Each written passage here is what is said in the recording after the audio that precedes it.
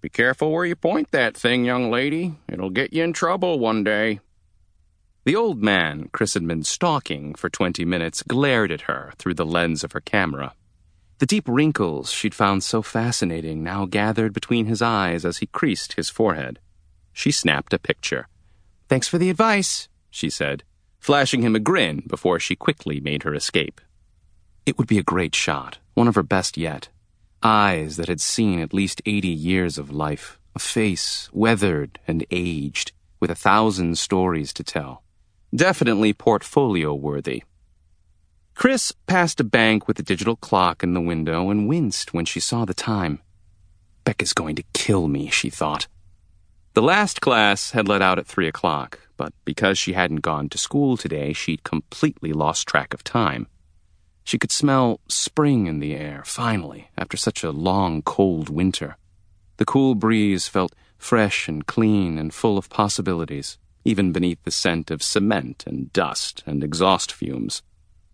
It was 5 minutes to 6 when she finally made it to her destination, 5 minutes to closing. The Speckled Muse bookshop was located on the west edge of the Annex, a Toronto neighborhood adjacent to the U of T campus and the Royal Ontario Museum. Busy streets, a young crowd thanks to the proximity to the university, lots of restaurants and little independent shops. Chris paused and snapped a shot of the weathered sign out front. She'd taken the same pic from nearly every angle possible over the last couple of years. Along with the name of the shop written in quirky painted letters, there was an illustration of a little girl with big glasses, pigtails, and a sprinkling of freckles sitting on top of a stack of books. It was a caricature of Chris from when she was 5 years old, before she even knew how to read, before she got contacts for her annoying nearsightedness and used her thick glasses only when she absolutely had to. Back when the Hatchers were a whole family, not just 3/4 of one. Something warm brushed against her leg, and she lowered her camera with a frown. "Who let you out, Charlie?" Charlie, an adorable black and white kitten, replied with a tiny mew that seemed to have a question mark attached to it. "Come on." Chris leaned over and picked him up, pressing him against her chest. "You're way too close to the street out here, little guy." A month ago, when it was early March and still freezing cold, she'd found the kitten next to a garbage can a block away from the store and next to her favorite sushi place. He'd been no bigger than the palm of her hand and looked forlorn and miserable. She'd brought the shivering handful home and insisted they keep him. Her mother had taken one look at him and said no, but Chris's younger sister Becca immediately stepped in and argued on behalf of the tiny feline's fate.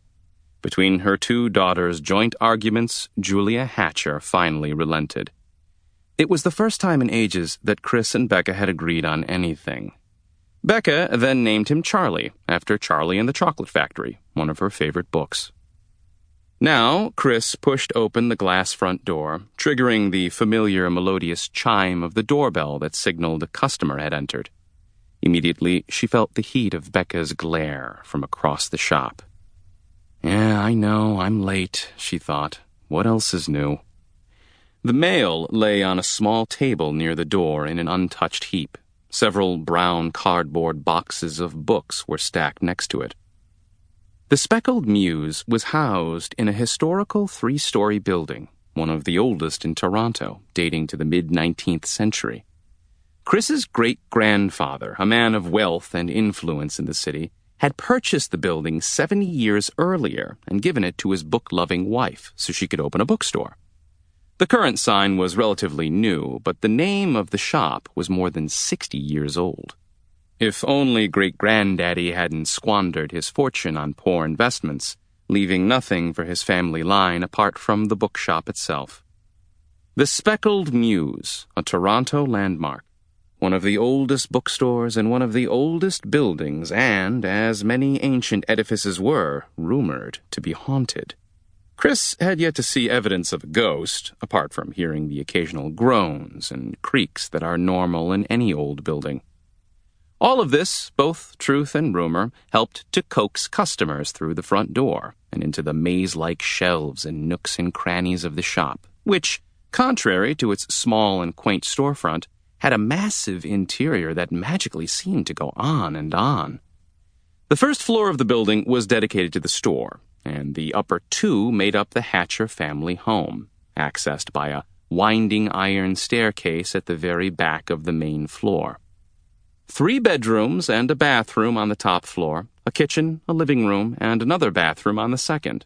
Plenty big enough for the 3 of them, and now Charlie, of course.